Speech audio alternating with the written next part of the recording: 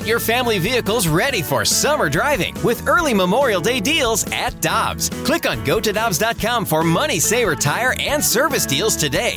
Dobbs, with 43 locations, real deals are always close by.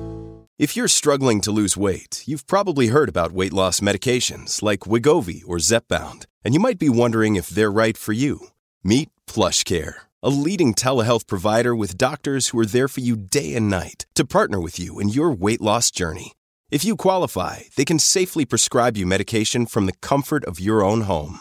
To get started, visit plushcare.com/weight loss. That's plushcare.com/weight loss. plushcare.com/weight loss.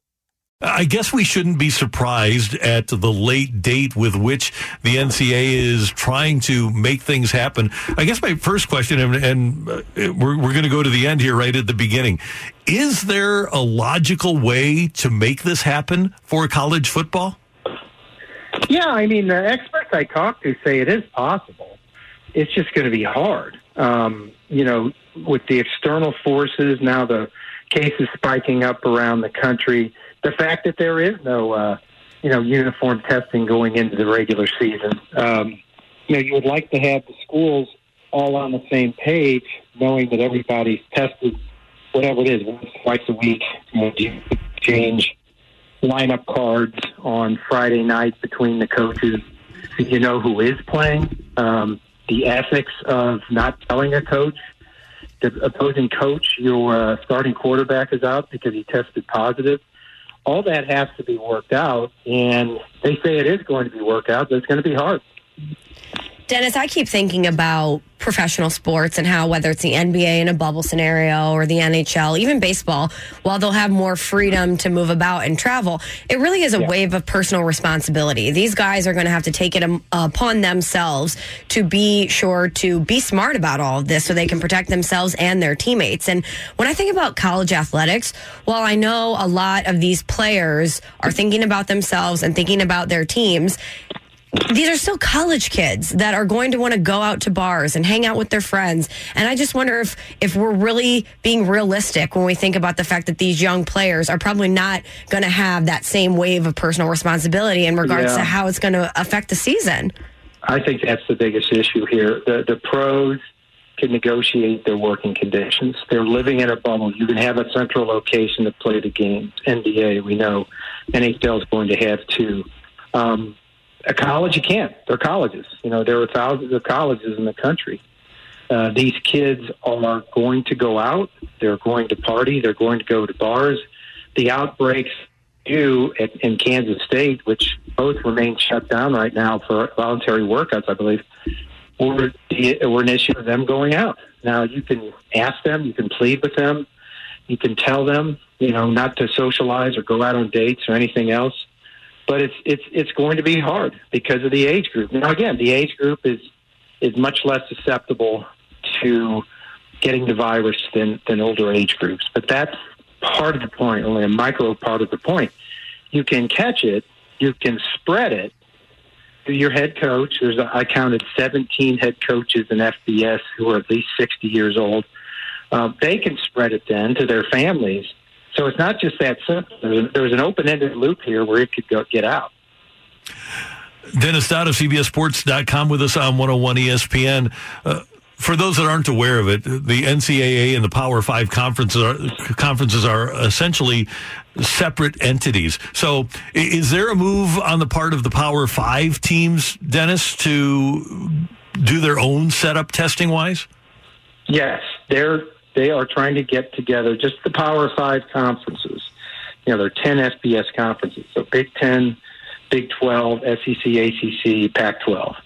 Those are 65 schools trying to get on the same page that they have the best uniform testing. Now, after the non-conference games, they're only going to be playing each other. So within those conferences, I think they can do it. But you do want uniform testing across the country so you don't have outbreaks that I talked about. I think most of them right now, once they get in camp, are testing once a week. That's what I've been led to believe. But is that enough during the season? I had one medical professional tell me that, the object of this season shouldn't be necessarily to win. it should be to get 130 teams through the regular season as safely as you can. God forbid any hospitalizations or worse. I have a piece coming out today where a computer science professor who does these sort of things, he does this modeling from Illinois, Sheldon Jacobson, says very, very starkly that there will be 3 to 7 deaths this year in FBS. And my mouth dropped open. I don't think this game could stand 1, much less 3 to 7. No way. There's no way they could survive that. No, absolutely. They'd shut it down. They might shut it down after there's 1 hospitalization. I don't know. And I was stunned by one of the points in your piece, Dennis, and that is that an athletic director told you that there's a Power 5 school with 1 ICU bed in town. These are colleges, big colleges, that have, and there's one that only has 1 ICU bed in town. That's stunning to me. Yeah, and I had, I don't know what that is. I tried to get it from him so I could check it out. It's a bit hard to fathom that even in one of the really isolated college campuses that would be the case, but he swears it's true that there's 1 ICU bed. So, yeah, that would be a problem if there was an outbreak. You're right. Dennis, you also have a piece about 2 United States senators who are planning to submit a bill that prohibits schools from compelling athletes to sign these COVID waivers as a condition of their participation.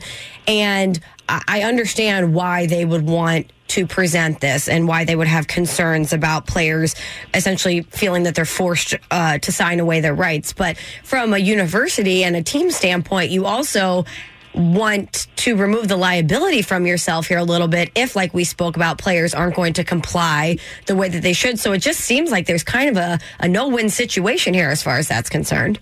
Yeah, it's really questionable, Michelle, how much liability the schools can even remove by having these players sign these waivers or pledges or whatever you want to call them. Because, look, they can sign a waiver saying, I promise not to go out and adhere to all CDC health guidelines, and the school makes a mistake in testing or somebody gets infected, and the school's liable. It's nothing the kid did, and so the school will be liable. I mean, there is some liability for this. If somebody, as we talked about, somebody gets really, really bad, some people. So what these senators are saying, and it's Richard Blumenthal from Connecticut, Cory Booker from New Jersey, are saying, don't put this on the kids. This should be a condition of playing. And by the way, while you're at it, you can't take their scholarships away either. Now, I don't know of any school that has had these kids sign a waiver and has threatened to take away their scholarships if they don't comply. They just said, we'll separate you from the team. But even that might be too much. So they're putting it out there and trying to get this bill passed really quick.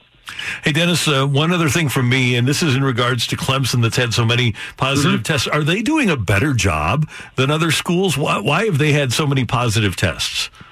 I don't know that. I'll give them credit, though. They're being very transparent. 30% tests, they're giving updates when they have more.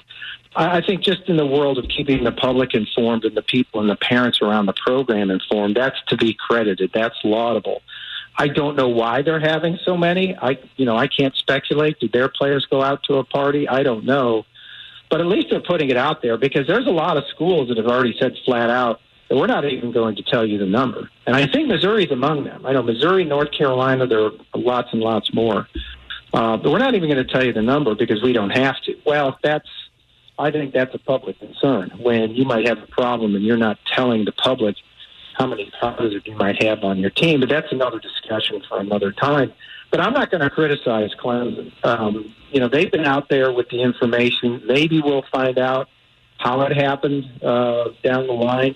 But and I should mention, the only way we'll know the names of players is if they announce them themselves or some kind of reporting comes out about it, because they are protected by HIPAA. It's that form you sign every time you go to the doctor. The doctor agrees not to share your medical record with anybody else, except maybe your family, the people you allow. So you won't see individual names. You'll just see numbers. Dennis, one more question from me. As we're outlining all of the obstacles facing college football and getting a season up and running, do you still think that there is a scenario where we see fans in the stands? I'm getting further and further away from that just because of just a simple thing that, let's stay separated, wash your hands, wear a mask. Again, how do you keep people from, even if you have a percentage of fans in there, and I'm working on a story about that, where's the science coming from that you have 50,000 people in the stands at Ohio State? That's half full. I don't get it. I mean, maybe I'm missing something, especially where we are now. The Dolphins president, Miami Dolphins, a few weeks ago, put out a very detailed thing. They've got 15,000 people in a 65,000 seat Hard Rock Stadium with, you'd be told when you can go to the bathroom, you'd be told when you can go to the concession stand. That'll turn a lot of people off, but, they are modeling for people in the stands. Again, because of the unique nature of college, I'm having a hard time seeing fans, but I'm sure there will be some. I'm sure they for one, they want the revenue. And that's the overarching thing, Michelle, this whole thing. There's a quote in the story yesterday from a doctor who said, we know why they're doing this. It's the economics. If you wanted to be totally safe, you'd wait till next spring, till this thing dies down, or hopefully it dies down. So that's part of it. Well, and look at it from this perspective, Dennis. You've been at games in Tuscaloosa. If you tell an Alabama fan, okay, you can go to the Bama game, but there's a chance that you might get the coronavirus, they're going to go to the game. Oh, absolutely. And I fully expect that there'll be something on the tickets when you get it that, by attending this game, you assume your health risk for, COVID-19. There's already all kinds of disclaimers on tickets now where, you can't sue the club if you fall down or sustain some sort of injury at the game. Read those tickets sometimes. A lot of them are paperless now, but you can still read it. But there'll be something on there like that, so it'll take the liability away from the school. Hey, it's great to hear your voice. Keep up the great work. We always love it, and I'm sure we'll talk soon. And I know you're excited about the Blues starting camp and defending their Stanley Cup. Yeah, let's hope we can get hockey to the finish line. That'd be great.